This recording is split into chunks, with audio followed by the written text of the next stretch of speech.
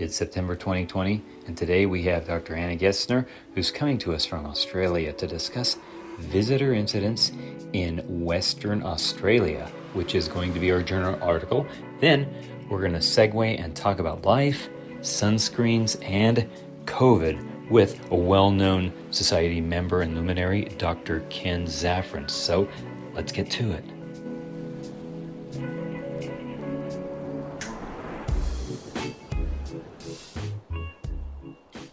I've got a guest from Australia, Anna Maria Detna, and she has a paper out called The Visitor Incidents in Western Australia Protected Areas, 2011 to 2017. This is a 6-year study that she and some others did. I think actually you're the only author on this. Is that right? Yes, thank you very much for inviting me, first of all. Yes, on this paper, I'm the sole author, but I'm actually working together with a few other researchers, each of us doing different things. So yes, this one was myself. A lot of us, at least in our minds right now, with this COVID thing going on, we can't travel. So you're going to be our travel agent. Hopefully you can help us visualize what Western Australia is like. This is wonderful. Okay, I try. Yes, so Western Australia is really big. It's a very large state, and therefore it differs in climate and topography and population density. It's when you go from north to south, it changes dramatically. So basically what we talk about in size, it's a landmass of 2.5 million square kilometers, which is, I think, nearly 10 million square miles. When you compare that to the US, it's about 1/3, I think, of the size of the US landmass if you don't count Alaska with it. So it's very big. And at the top in the north, you have tropical areas in the Kimberley region, and then you go a little bit further down south, you've got the desert, which is the Pilbara regions, and then you go further down south, down to the Mediterranean areas, which is probably where most people live as well. So you have the national parks relatively differ. So you've got up in the north, you've got the Mitchell River, King Leopold or Karijini National Park in the desert. And then you've got the beautiful reef in the Pilbara region. It's called the Ningaloo Reef. So that's very, very popular for tourists to go to. And then you go a little bit further down south, you've got Monkey Mia, and then you go down into the forest area. So you've got the Swan region where probably most people go. You've got lots of forests, and then you have a coast all along. So at the top, you've got Ningaloo, but at the bottom, you've got Tornrup, which is also a coastal national park. I would say we have everything that you want. You can go surfing, you can go snorkeling, you can go hiking, it's all there. Yeah, it's like you're taking Australia, the listener. Well, if you guys are reading, that's good too, because I want you to read the article. So you're just taking Australia and you're cutting it maybe into a fourth, and you get Western Australia. And what I see here is that for at least the Americans, Alaska is about 70% of Western Australia. So Alaska's smaller than Western Australia. So Western Australia trumps Alaska by 1/3. Now, do you get snow over there? No. Mountains, no snow. Actually, there is one down south. There's one mountain called Bluff Knoll, but I don't know if I would call it snow. It's more when it's in winter, when it's really cold and really frosty, and then it rains, and we get that slight little bit of a white coating but no. Over in the Eastern Australia they do, but not here. Looks like there's quite a lot of national parks over there. What are their unique characteristics? Well, as much as Western Australia is diverse, all the national parks are really diverse as well. So I guess we have, I think in total there is about 1,000 protected areas, and of those we have around 100 national parks and 17 marine parks in Western Australia. I think national parks, though, in Australia, in the US, are larger as such. So we have some of the national parks are relatively small, but there's others that are quite big. So we have many, and they all differ. So as I said, in the north, in one of the probably the most popular ones is the Karijini National Park. So it's very popular because of its geological formation. So it provides like a desert area, and then all of a sudden you have those gorges that you climb into, and then you've got the water areas and waterfalls, and you hike through those gorges, which is spectacular. It's like an oasis in the desert. And then you have in the same region, in the Pilbara region, you've got the Mingaloo, which you've got the reef outside, sandy beaches, and, you know, pretty much endless sandy beaches along the coast there. And then down south, the national parks look very, very different because you have a hilly area where you've got karri forests, and probably the most popular activity there is the hiking. And then again, you go down further down, you've got the coastal areas. So there's a lot of fishing, rock fishing, snorkeling, surfing, all those sorts of things as well. So as the topography changes, the national park change as well. Now, what's rock fishing? I noticed that's in the article. Yes. That's actually one of the riskiest activities in Western Australia, at least. So basically what that is as simple as it gets. People stand on rocks, on cliff rocks, and then they fish from there. So the problem why this is dangerous sometimes is you have to be relatively close to the ocean. And because it's rock fishing, it's very, very hard to get back in if you get washed out. So we're talking sometimes the oceans here are about 3 meter swells. And then you have the wind picking up, and it's, you know, you've got those granite rocks, and they get really slippery. So when the waves are coming, the ground gets really slippery, so you can't hold on to the ground anymore, and you get washed out, and it's very difficult to come back in. So that's probably where the risk is. Well, and getting back to the Karijini National Park. So yep. I've never been there. This is the first time I've heard of it. And I'm looking at these pictures and I'm thinking, this is a combination of when we go to the upper plateaus of maybe in New Mexico or Utah, and like you were talking about this canyon, you get into these canyons. So it might look kind of flat from the outside with a few mountains or hills. And then you get into these canyons and it looks like what Americans would imagine the Havasupai Falls to look like. Beautiful. I mean, you got these nice round canyons, these gorges, these pools of water that a lot of people could go canyoning in. And as I look at this, I'm going, wow, this could be dangerous. And I see that there's things that you had talked about, actually talks about this particular national park being of some concern with regard to some of the incidences that you talked about. So what happened, and as I guess you had over 400 cases recorded over the 6-year time frame. 459. Yeah, 459. Would you mind discussing the breakdown of these cases? Basically, I should start from the perspective of the government here, because the reason why it started in 2011 is that year marks a big emphasis on trying to find out what's actually happened. So they had a couple of cases where there was inquests done, and they found that it was more an anecdotal recording of incidents rather than a really good record of what there was. So they started to really encourage that everyone records, and it's all recorded and across the state in one database. So bringing it all together to really understand what's going on. The reason why I emphasize the size of Western Australia so much, it's because it's so big and there's so many different parks. That was a big project. I was lucky to get access to the data there and basically helping to put it all into perspective. So what we did is to count, first of all, how many incidents there were, but also trying to find out where they were, when they were, how severe they were. So we classified incidents into minor incidents or major incidents or fatal incidents, so when people died.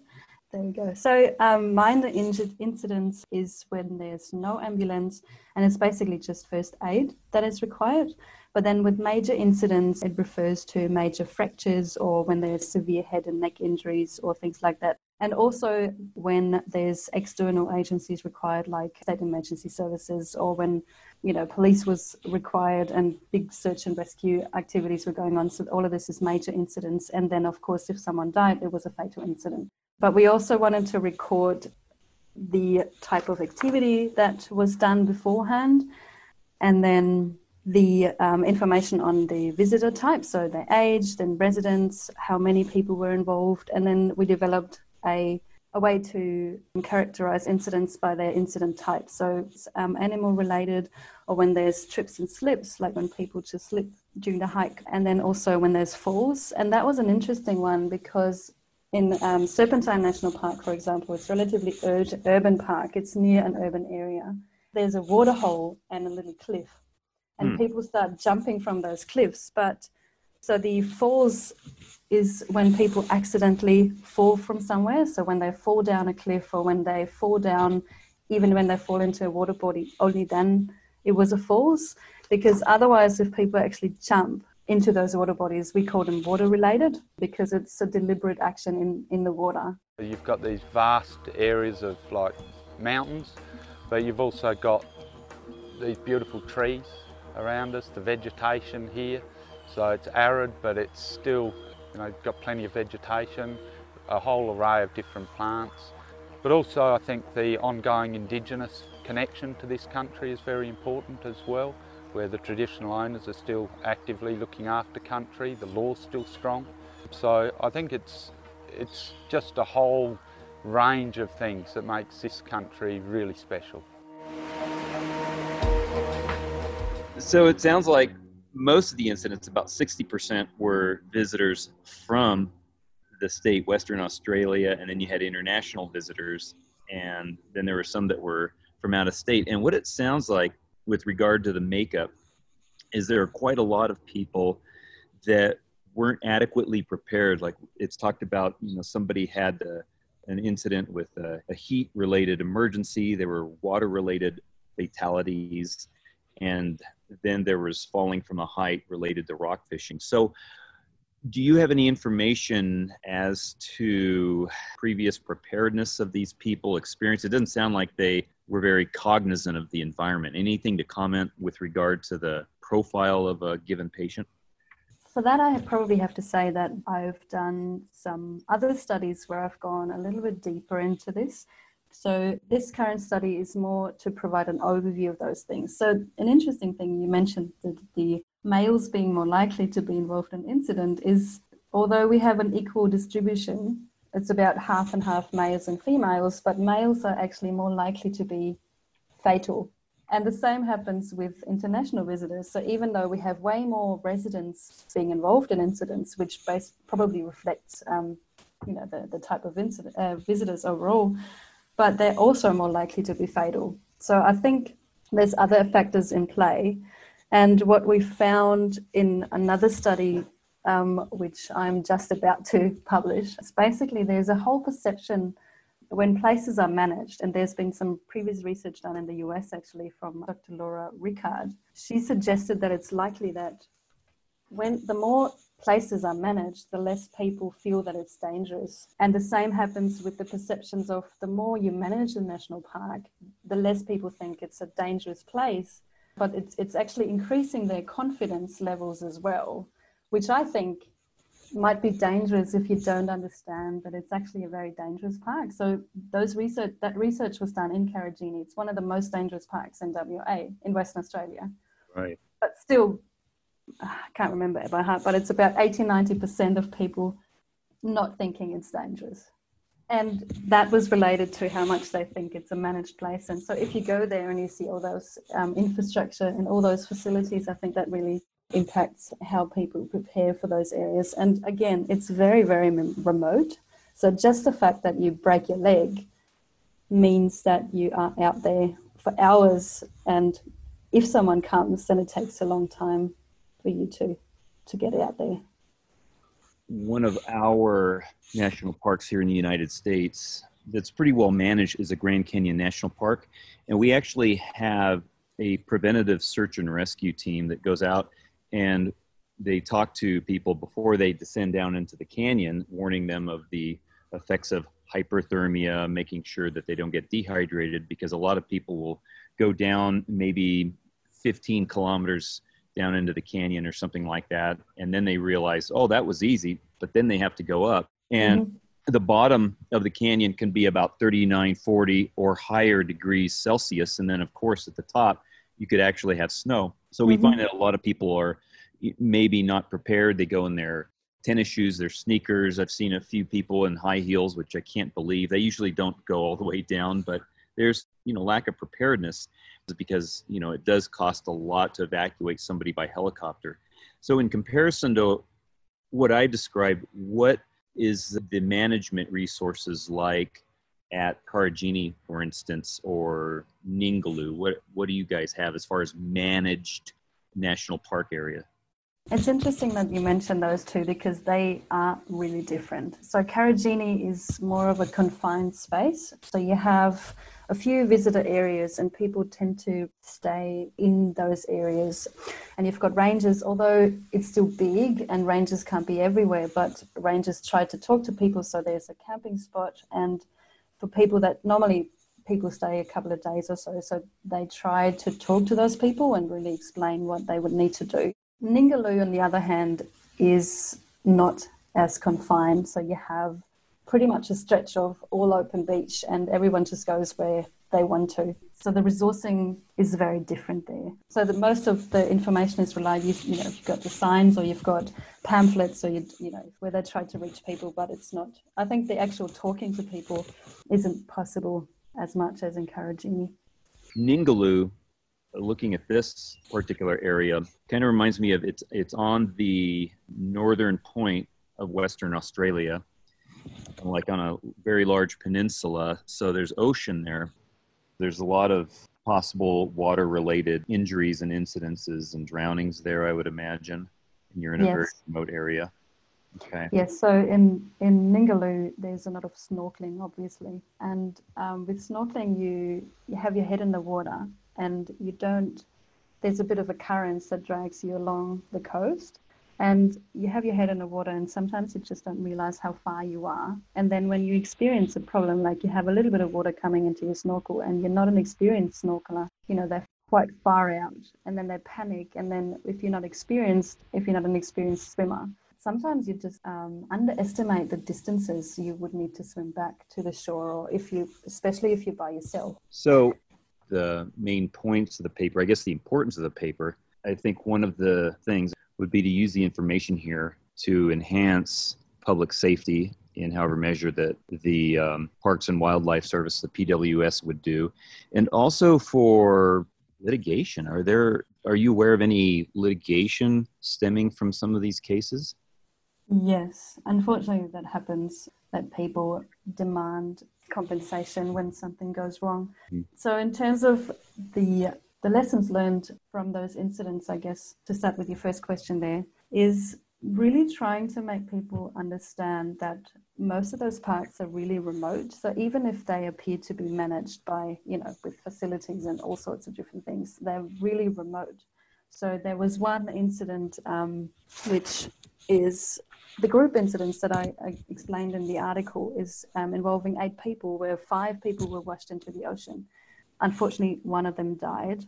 Basically, it happened at 10 o'clock in the morning, and by the time you reach the ranger and, the incident and action commences to rescue people, until they're actually rescued, it was 3 o'clock in the afternoon. So imagine to be in the water for 5 hours is a very, very long time. And similar things happen in other land-based parks as well. It's not just the water, it's everywhere. It's just so remote. You have the urban area is down south in Perth, where pretty much everyone lives. And then you have little towns scattered across state. It just takes a long time. So I think that's the main point, to make people to understand that.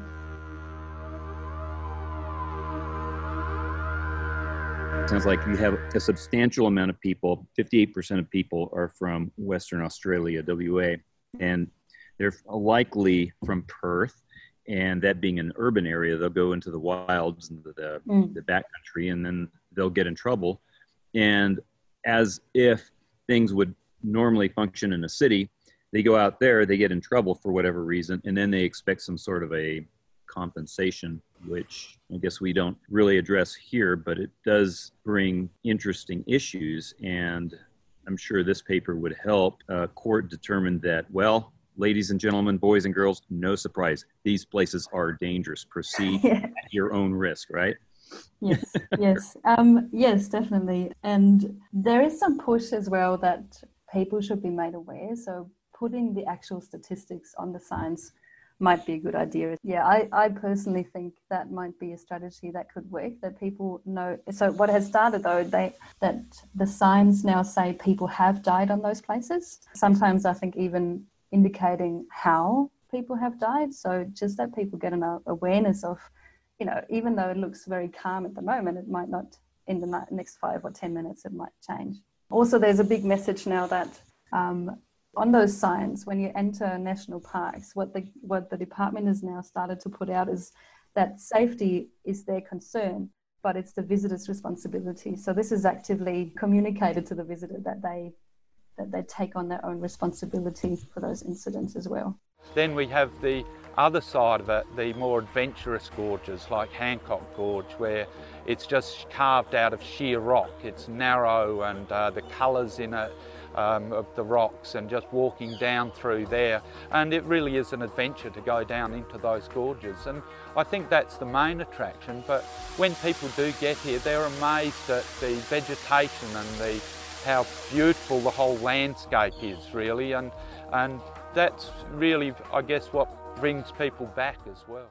Yes, so WA is a beautiful place. If it's all going back to normal at some stage, feel free to visit. That sounds really amazing. I mean, it seems like the eastern side of Australia gets all the attention, but this place sounds wonderful. It is, and especially if you don't, if you're into remoteness, if you're into nature, Western Australia is beautiful. And as I said, it's so diverse. You can find everything from beaches to mountains to...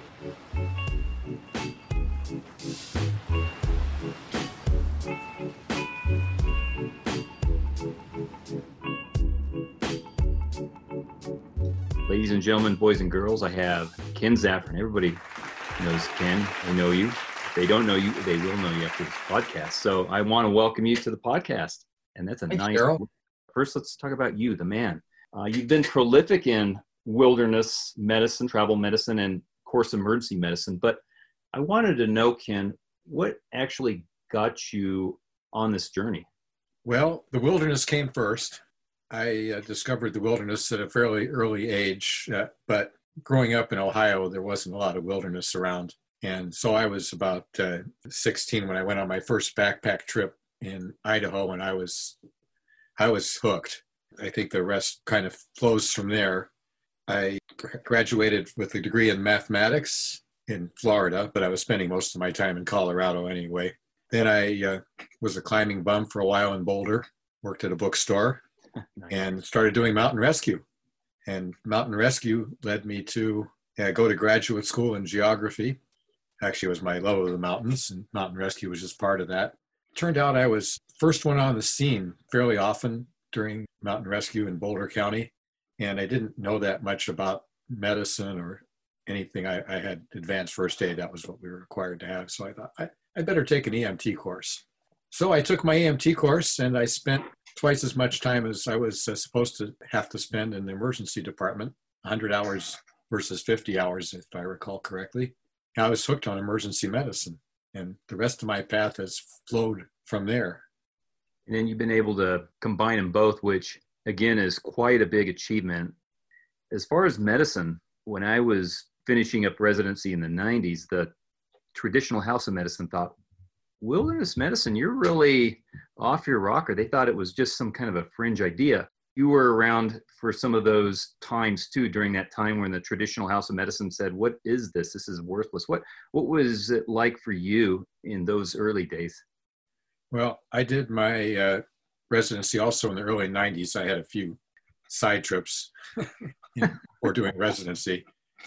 I actually got into my residency partly because the residents chose the oncoming residents. I did my residency at Kern Medical Center in Bakersfield, California. And one of the people who was on the committee, the resident committee to choose the next residents, knew me from the Wilderness Medical Society, where I'd gotten in everybody's face being the official photographer. And he said, we got to get Ken. And that's how I ended up at Bakersfield. It's a much longer story than that, but I won't bore you with the details. And did my residency. And in fact, our chair, Gene Kircher, was a big wilderness medicine fan. And when I got invited to go to Antarctica, I was sure that my residency director would nix the idea and Gene would be all for it. Well, Gene was all for it. And my residency director, Tom Purcell, took one look at me when I suggested this, and he said, "That sounds like a great idea. You can take a month of elective and a month of vacation, and you're on the trip." Wow. So that was pretty good. And that was after doing the same thing the previous year to work in Nepal. So I had a pretty supportive residency. I didn't feel that wilderness medicine was way out of the mainstream and crazy. It may be, but I didn't feel that way. Oh, that's great. Wow. Well, we definitely have different experiences, but I feel that, talking to several individuals, one of the common themes in the inception of wilderness medicine were the right circumstances at the right time, and certainly early on. Now as our people that we mentor are, looking for opportunities, it's maybe, I wouldn't say it's becoming far and few between. It's just becoming more interesting. It's evolving a lot more. And you actually alluded to Nepal. So we're interested. You've been why did you choose Nepal? Why didn't you choose South America? You've been to a lot of places around the world. What drew you to Nepal? Just to back up a little bit, we made our own opportunities. We're both climbers, and I don't know your whole story, but we made our own opportunities. And now we have DIM courses and advanced wilderness life support. And we didn't even have the Wilderness Medical Society when I was in medical school. And so it's much easier and harder for people going through it now. People always ask me, how did you do it? And what should I do? And it's like, I don't know. You really want to take a DIM course? And it might help you. Anyway, there's a lot of, it's very different now, as you know. Right. So I actually spent a fair amount of time in South America. I made my first trip to South America in 1978 to try to go up Chimborazo, a true wilderness medical experience. I was involved in a rescue of my friend with PACE. I'd always wanted to go to Nepal, and I'd read everything I could get a hold of about Tibet very early on, like in the early 70s. And I really wanted to go to Nepal. And of course, Tibet was closed in those days. And in 1980, I got the opportunity to go on a medical expedition in Nepal that was run by the Johns Hopkins School of Public Health. And the leader was Carl Taylor, who was the chair of international health at Johns Hopkins, an amazing man. And his son had the company that put the trip together and was on our trip, Daniel Taylor-Ide. And I learned so much on that trip. But in 1980, I really wanted to go to Nepal. And I was in the medical science training program at the University of Washington with my PhD, supposed to be in physiology. And they nearly kicked me out of the program, but I went anyway. That is, they nearly kicked me out of the program after I got back. And I went on to trek around Manaslu in Nepal, and I was totally hooked on Nepal at that point. नमस्ते, यो BBC Nepali सेवाको podcast हो। यो पडकास्टमा तपाई BBC Nepali सेवाले तयार पारेको विविध audio सामग्रीहरू सुन्न सक्नुहुन्छ। And you were instrumental, correct me if I'm wrong, in maybe starting the Himalayan Rescue Association, and right now you're a co-medical director. Can you tell us a little more about that? The Himalayan Rescue Association was actually started in 1973 by a Peace Corps volunteer named John Scow. Wasn't medical at all, but he knew people were dying in the Himalayas. And he started the HRA. It started in a yak herder's hut in Periche on the way to Everest Base Camp. The first person to work there was a French nurse. The next one was Dolly Lefevre, who's a nurse practitioner, does OB-GYN in Anchorage, who I met much later. The French nurse was more interested, apparently, in sex and men than taking care of trekkers. Dolly was from the plains of Canada and fit in pretty well there once she got used to the mountains. And then after that, they had a doctor, you may have heard of him, Peter Hackett. I'll have to look him up. Is he published? Yeah, he's published a couple things. I got interested in that. And the Himalayan Rescue Association had just started this little hut of a clinic at Ferice. They stationed a nurse up there in Ferice in 73, Dolly Lefevre, and there was a physician, Jim Winter, from England, who spent a short time there. And it was a very primitive thing. They rented a little yak herder's hut. Peter was the one that put that on the map, really. The medical director was David Schlimm for many years. And David appointed me at the HRA in 1979 in the fall, so I worked a season then. I worked another season shortly after that. Did I say 1979? I meant 1989, sorry. I worked another season during residency when David decided to leave Nepal, basically because the air pollution had gotten so bad, among other things, and moved back to the States. He left Buddha Bosniak, who was the associate medical director in charge of medical direction. Buddha and I had already become pretty good friends, and he said, would you like to take over what Gil Roberts used to do, which is make sure that there were volunteers. Gil Roberts was a physician in Berkeley. He was the doctor on the 1963 Everest expedition. Tom Hornbein, of course, climbed Everest on that expedition. Anyway, Gil had been doing this, and I asked Gil if Buddha wanted me to take over. I said, I don't feel right about taking over. You're doing it. He goes, well, it's time to give it up, and you're the perfect person. About 10 days later, I had all the, of course, this is before email, so I had all the applications, paper applications, in a big manila envelope from Gil. Nice. I've been doing that since 1992 or 3. Of course, the volunteers don't need recruiting. They recruit themselves. At one point, I was mostly doing it from North America, but now the world has become a small place. So I pretty much have kept doing that. Time for me to give it up one of these days, too. But wow. Well, it's a lot of a great thing. It's very popular, and it's hard to get into now. It's quite competitive, yeah. It's fairly competitive, although pretty much that balances out because you have to do 3 months. So that cuts down the pool of possible applicants. The current waiting list is usually it's about 2 years on average before I'm able to assign somebody, and we assign a year in advance. Of course, right now, we're going to have a season this fall, but it's going to be Nepali doctors because we can't bring doctors to Nepal at this point. In the last couple of years, we've had problems with credentialing the doctors. Previously, we didn't have to formally credential them with the Nepal Medical Council, and now we do.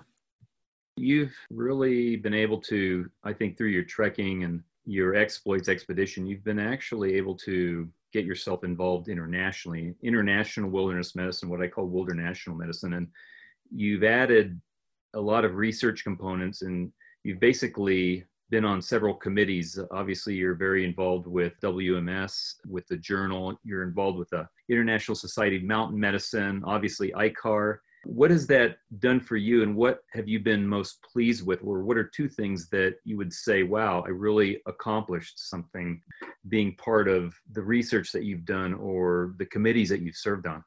Well, that's a tough question. One of the things I've been able to do in Nepal, which I haven't mentioned, is some of the trips are not just fun trips. They're all fun, but some of them aren't just fun. So I've been to Gosan Kund Lake, where every year there's a big health camp for a pilgrimage, the Jani Purnima pilgrimage. The first year, 2014, there were 10,000 people there. We saw 770 patients, most of them in hundreds of cases of acute mountain sickness. I think it was 9 cases of high-altitude cerebral edema. And I wrote that up, and I was actually hoping that the take-home message from the write-up would be the way to treat high-altitude cerebral edema is give 1 dose of dexamethasone, put the people on oxygen, so you can find a porter to carry them down. And then the porter carries them down. That's the treatment. And the HRA has been doing that for about 25 years, sometimes with doctors and sometimes without. It's so simple to take care of high-altitude cerebral edema. What I've accomplished, it's hard to say. I haven't accomplished anything on my own. Those committees are all teams. I was lucky enough to be the author of the revision of the paper that got all of the mountain rescue groups worldwide to use vacuum mattresses. I wasn't on the commission when the first paper was written, but I helped write the update. The International Commission for Alpine Rescue Medical Commission is a commission that exists to make recommendations to mountain rescue teams. It's been fairly Eurocentric over the years, and it's still Eurocentric, but I don't tell anybody, any of my European friends, they all know. They just don't like to hear that word. When I joined that commission in 1995, there hadn't really been American representation. And a guy named Bill Clem, who I met through the Wilderness Medical Society, put together a team of Americans to represent the United States on the 4 commissions: helicopter rescue, ground rescue, or terrestrial rescue, avalanche, and medical. Those are the 4 commissions. Bill asked me if I would represent the United States on the medical commission. I said yes. So I've been doing that ever since. And I was welcomed with open arms, because they realized that if they want to write recommendations for the world, they need to have contacts in the rest of the world. And mountain rescue, as you know, and probably most people listening to this podcast know, is very different in North America and South America, and hardly exists anywhere else except Europe. One of the main things that I do, I now represent the Mountain Rescue Association. Well, actually, I don't even anymore. I've managed to pass that on to 2 more deserving people. And the way I was able to stay on the commission was that the Mountain Rescue Association nominated me as an honorary member of ICAR. So now I don't have a vote or anything, but I'm still allowed to go. One of my main duties was to bring this back to the Mountain Rescue Association, what I learned. The Mountain Rescue Association, for those who don't know, is an organization of North American mountain rescue groups. I'll tell you, speaking at the Mountain Rescue Association, where there aren't very many doctors, but a lot of people, we call them ground pounders sometimes, right. A lot of rescuers who are interested in medicine, this is one of the best things that I do on a regular basis, is give them talks. And for instance, the hypothermia talk, they now know how to avoid after drop and circumrescue collapse in their victims. They know that because I've talked to the people that are actually out there rescuing the victims. Right. We've written some papers about how this works. It's amazing. So this outreach is extremely important. Getting out the information about wilderness medicine to a bunch of groups, not the least of which is the mountain rescuers. You've taken leadership in a lot of these things, and I like the way you pass it off. You've mentored people around the world, which, is phenomenal for a lot of us. What is one thing, if you've tried to inculcate some kind of a value, what one thing or 2 things would you say you want to instill in those that you mentor or have mentored? Well, I'll take the 2 things. The first one is something I learned from Urs Vigat, who was the chairman the president of the ICAR Medical Commission when I joined in 1995. And Urs said, we have to do good work. We have to write good recommendations. But the most important thing is that we have to be friends. That's the most important thing, because otherwise we won't be able to do good work. And as you mentioned earlier, I have friends all over the world now, and some very close European friends. We do a lot of collaboration on scientific and medical work. I'm Lucky Dave. I'm Ned Niederlander. I'm Dusty Bottom. So together we're the Three Amigos. It's been a wonderful experience to have all these friends everywhere and see that doctors and mountain rescuers are very much the same. Although the cultures may be a little different, the values are different. That brings me to the second point, which is we have to do the best we can for our patients. Everything that I do, medicine, writing articles and stuff, is focused on how are we going to deliver the best possible care in what's usually a fairly unpleasant, harsh environment. Maybe not unpleasant so much as difficult to work in. Right. And that's what guides me. And I do a lot of things where that doesn't seem to be as obvious these days, but it's all that's the goal. And one thing that I learned, and I know you learned early on, is the rescuer comes first. When I went to medical school, there was, the patient comes first. I'm like, wait a minute, that's not really 100% true where I work, because if something happens to me, the patient's going to be dead last. It's going to be me, my team, and then the patient. They're number 3. There's a guy named Charlie Szymanski, you probably know Charlie, mountain rescuer from Colorado, who's done a lot of interesting things, accomplished a lot, and is now the president of the helicopter commission of the ICAR. Many years ago, I was organizing a meeting I think it was the one in Steamboat Springs in maybe 1996.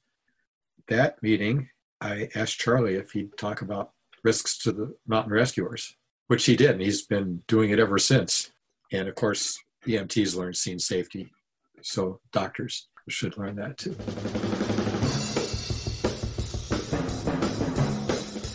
So Ken, you've recently published Sunscreen for Adventure Travel. This is an EPUB that we can give the readers the information on our podcast notes.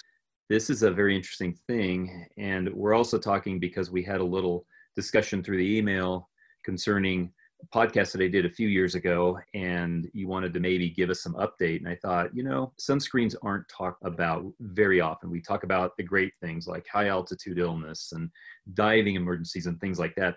Sunscreens are very important, and there's been a lot of change. There's a lot of marketing out there. So I was wondering if you could briefly just touch on a few things of the paper, and then we can talk about some things after that and go from there.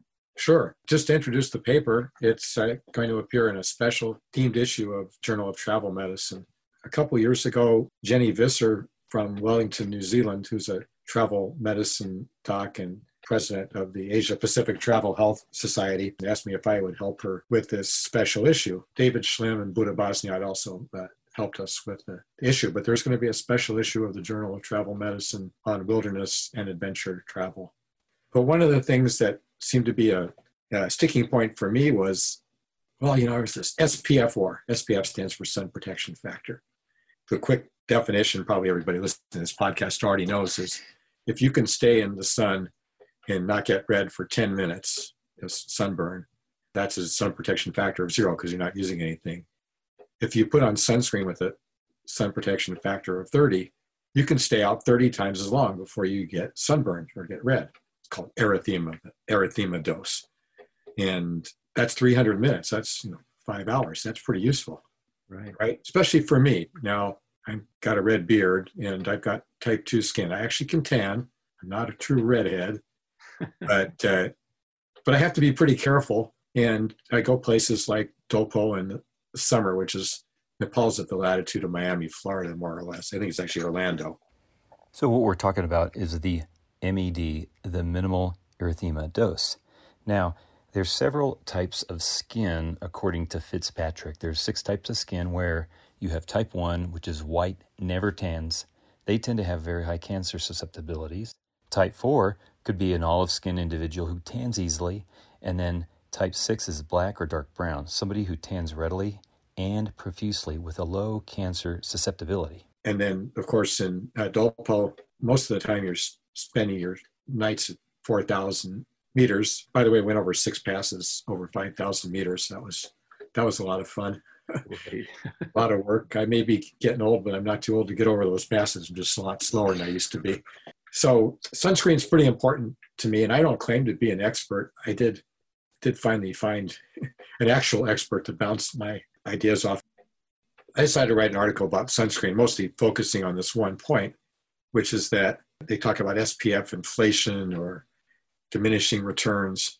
And so if you have a 30 sunscreen, and I forget because the article is not in front of me, it blocks about 95% of the UV, the dangerous UVA.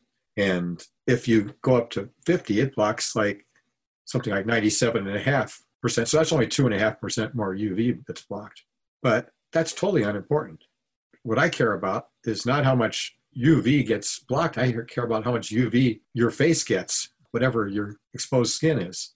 It cuts it in half from 5% to 2.5% to go from 30 to 50.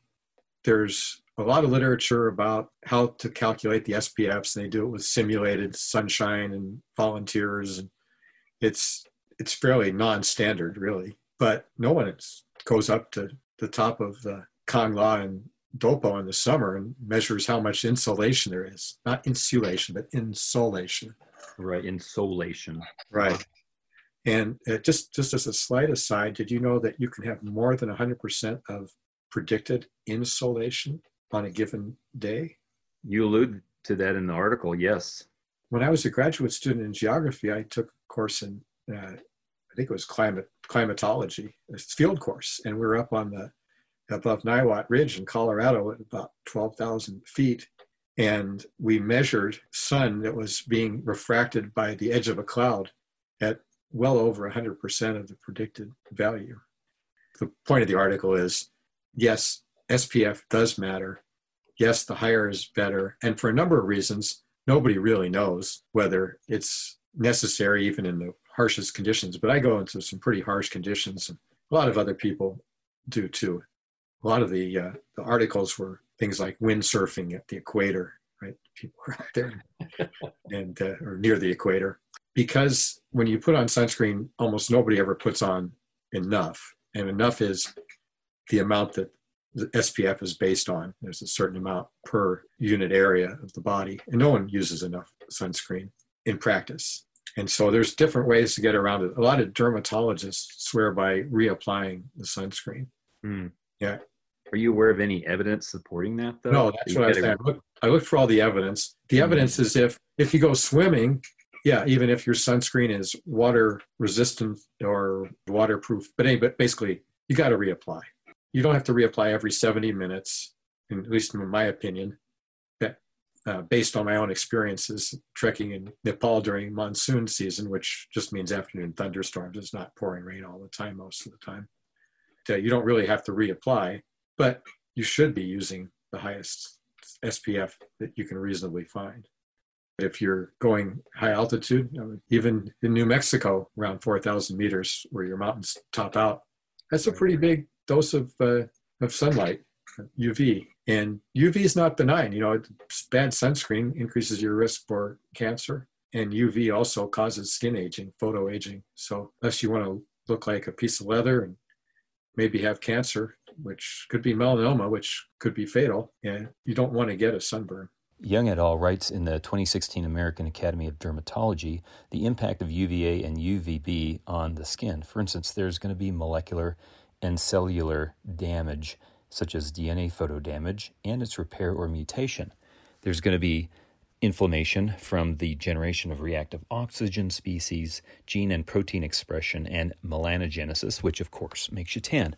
But you're also going to have apoptosis, aka cell death, Langerhans cell depletion, which speaks to immunosuppression, vitamin D photosynthesis, which is something that we will talk about soon, and interestingly for UVA, nitric oxide release. What do you think that could do? Well, that could reduce blood pressure via nitric oxide, and later on, as we talk about high altitude, the generation of nitric oxide could paradoxically help with regard to high altitude, but we haven't studied this. In a study of 35 adults given a diagnosis of actinic keratosis, those are those large brown crusty lesions seen in the elderly with a history of solar exposure long-term, or those skin cancer or solar elastosis. That's basically the break apart of elastin from the sun. Well, these things were significantly diminished by at least twice daily application of a sunscreen consisting of 7% oxythiocinamate, 6% oxybenzone, and 5% octyl salicylate, which blocks UVB and short wavelength UVI compared to a placebo over a period of 2 years. And in that same 2 years, they found that photoaging is reduced by at least 25%. But it's important when you choose your sunblock agent, make sure it's broad spectrum covering not only UVB but UVA. You need at least a small shot glass, 2 grams per centimeter squared of the sunscreen for adequate protection. SPF of 45, and I run out of it. And I asked my friend, yo, friend, we're at 4,000 meters. Do you have any sunscreen? And he gives me this SPF of 70 plus, which is good. Do I confer the protection of the 70, or am I still going to be limited with the 45? Because I previously applied the 45 or the 25. Oh, you'll start getting the benefit of the 70 as soon as you apply it. There aren't too many articles on sunscreens and talking about geographic variability. So like you said, you can go to the Everest region in Nepal, which will have the same latitude as Orlando, but Orlando's at sea level, and there's a few vagaries, obviously, in the Everest base camp area. First of all, believe for every, 300 meters, 1,000 feet of elevation, you're increasing the UVA and UVB exposure by about 10%, which is interesting. And then, of course, as you go up in latitude, you're decreasing it, or as you're going down in latitude, you're increasing the exposure by about 4%. And this is interesting too, that UVB exposure is 100 times greater in the month of June than September. UVA doesn't vary as much during the day. So in Alaska, where I happen to live, the UVA exposure is much longer because our days are long. Our day currently on July 24th is still longer than 17 hours of sunlight. Right. And by the way, if you ever go above the Arctic Circle and visit the Arctic National Wildlife Refuge, it's one of the hottest places I've ever been or I've ever tried to sleep, because there's no shade because there are no trees. The sun is above the horizon the whole time, and the inside of your tent is warm, and you can't sleep out of the tent because the mosquitoes are too fierce. So that makes for some pretty hot nights. So can you actually mix a sunscreen and a mosquito repellent? Do you know much about that body of literature? Yeah, it's not in my my chapter, but yes, you can, but you should be careful about it. I've seen a number of recommendations, and my recollection is that you put the I think it's the bug dope on first. Bug dope. Mm-hmm. But you could put it on second, as long as you allow some time for the sunscreen to basically set. When you put on sunscreen, the first sunscreen that was a modern sunscreen was made with PABA, paraminobenzoic acid. It was called Pre-Sun, and that emphasized the fact you had to put it on about half an hour early. Some of the sunscreen these days has similar, but much nicer, more user-friendly compounds in it.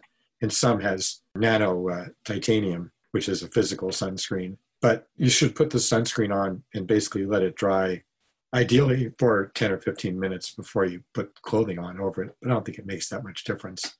Again, the actual evidence is pretty slim. But you should put on the bug dope first, let that sit for a while, and then the sunscreen. But I think you can reapply the bug dope pretty safely once the sunscreen's on. Now, we do have a few mosquitoes in Alaska.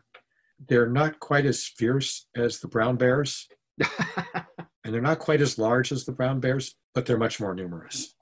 Now, there's another consideration, which is if you're going to be using your sunscreen, say surfing in Hawaii, you don't want to poison the coral reefs. Right. And that is something that's beyond my area of expertise, but would be useful. I believe they've actually now made it illegal to use certain sunscreens. Of course, the best way to not get burned is to cover up. And not just any clothing, because normal clothing doesn't have that high a sun protection factor, but there's plenty of sun-resistant clothing. And the real experts on this are people in Australia, which is a country that's made up of mostly fair-skinned individuals with incredible UV exposure and extremely high rate of melanoma that they've now basically been flattening the curve on. And they, of course, have the slip, slap, slop mnemonic that basically has to do with covering up and putting on a lot of sunscreen, staying out of the sun during the mid part of the day. But you can't do that in Nepal when you're trekking. We're in this COVID thing, so everybody's bringing everything back to COVID. But we talk about those who are more susceptible to some of the complications of COVID may have decreased vitamin D levels. They did a study in England about this, and the clouds and, dark skinned versus light skinned individuals and whatnot.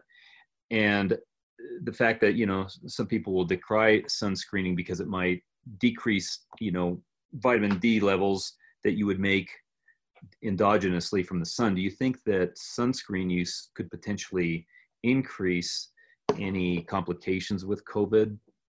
That's a great question. I don't think anybody knows, but coming back to wilderness medicine and its applications, fairly early in the COVID epidemic, there was a emergency medicine critical care doc in New York who did a podcast, a YouTube video, and another critical care doctor in New York who wrote a paper in which they said that COVID-19 is like high-altitude pulmonary edema, and therefore we should start looking at treatments. So, of course, it's not. Now, one of the things that this guy said in the YouTube video is these people have really low oxygen saturations, but they're not short of breath. Now, I've taken care of lots of people with high-altitude pulmonary edema in my career. I can't remember one who wasn't short of breath. And that's because you got fluid in your alveoli and you're drowning and you're short of breath. But if you just have low oxygen, like in COVID, that's not going to make you short of breath. Right. I've never seen anybody with HAPE not be dyspneic? Right. And so the etiology of HAPE has to do with increased pulmonary artery pressure. So I've written a couple, or co-written a couple articles on COVID-19 is not HAPE. And I was happy to do a little podcast for EMRAP, and in which I explained to who knows how many thousand emergency physicians that COVID-19 is not HAPE. I think the critical care docs were also watching that. So wilderness medicine may seem kind of far-fetched, but it does have applications, if only to debunk someone's weird theory. And it's not, let me put it this way, it's not cut and dried that decreasing your pulmonary artery pressure would be a bad thing in COVID-19, but it's probably true. However, there's a group at Harvard who were trying to work on using nitric oxide, not nitrous oxide, nitric oxide, NO, for people with COVID-19. And they had 3 arms, ICU patients, hospitalized patients, and outpatients who were going to get NO. And the last I heard, they got it going just in time for the surge to be over in Boston and weren't able to recruit enough subjects. But the mechanism of NO was supposed to be direct toxicity to the virus, not so much the pulmonary vasectomy. Not the effects on pulmonary artery pressure. So wilderness medicine sometimes comes into the mainstream. That's interesting, because when we started talking, you and I, we talked about how out of the mainstream wilderness medicine was in its inception. And look, we've come full circle in this age now. This is wonderful. So to answer your question about vitamin D, I'm not completely convinced. That was what my math professor said when my proof had a hole in it. I don't think I'm completely convinced that we should stop using sunscreen. One of the reviewers said, well, you can't prove that you need this much extra blocking. I said, I can't prove it. This is just a suggestion. I'm saying, I don't know. So I'd rather be safe than sorry. Right. Wear a mask versus not wearing a mask when you're inhaling those COVID particles. I like it. Yeah, I think that would be a good analogy. Well, do you have anything else to add before we let you on your way to catch some mosquitoes and hopefully not any brown bears? No, Daryl, I appreciate you having me on. Thank you very much. It's been a total pleasure. I've been, as I told you earlier, listening to the previous podcasts in this time of the pandemic and enjoying all of the podcasts, and hope there are many more to come, and happy to help out in one, I hope. Thank you for all you've done with wilderness medicine and inspiring so many of us just to, do better and just your involvement. So yeah, thanks a lot.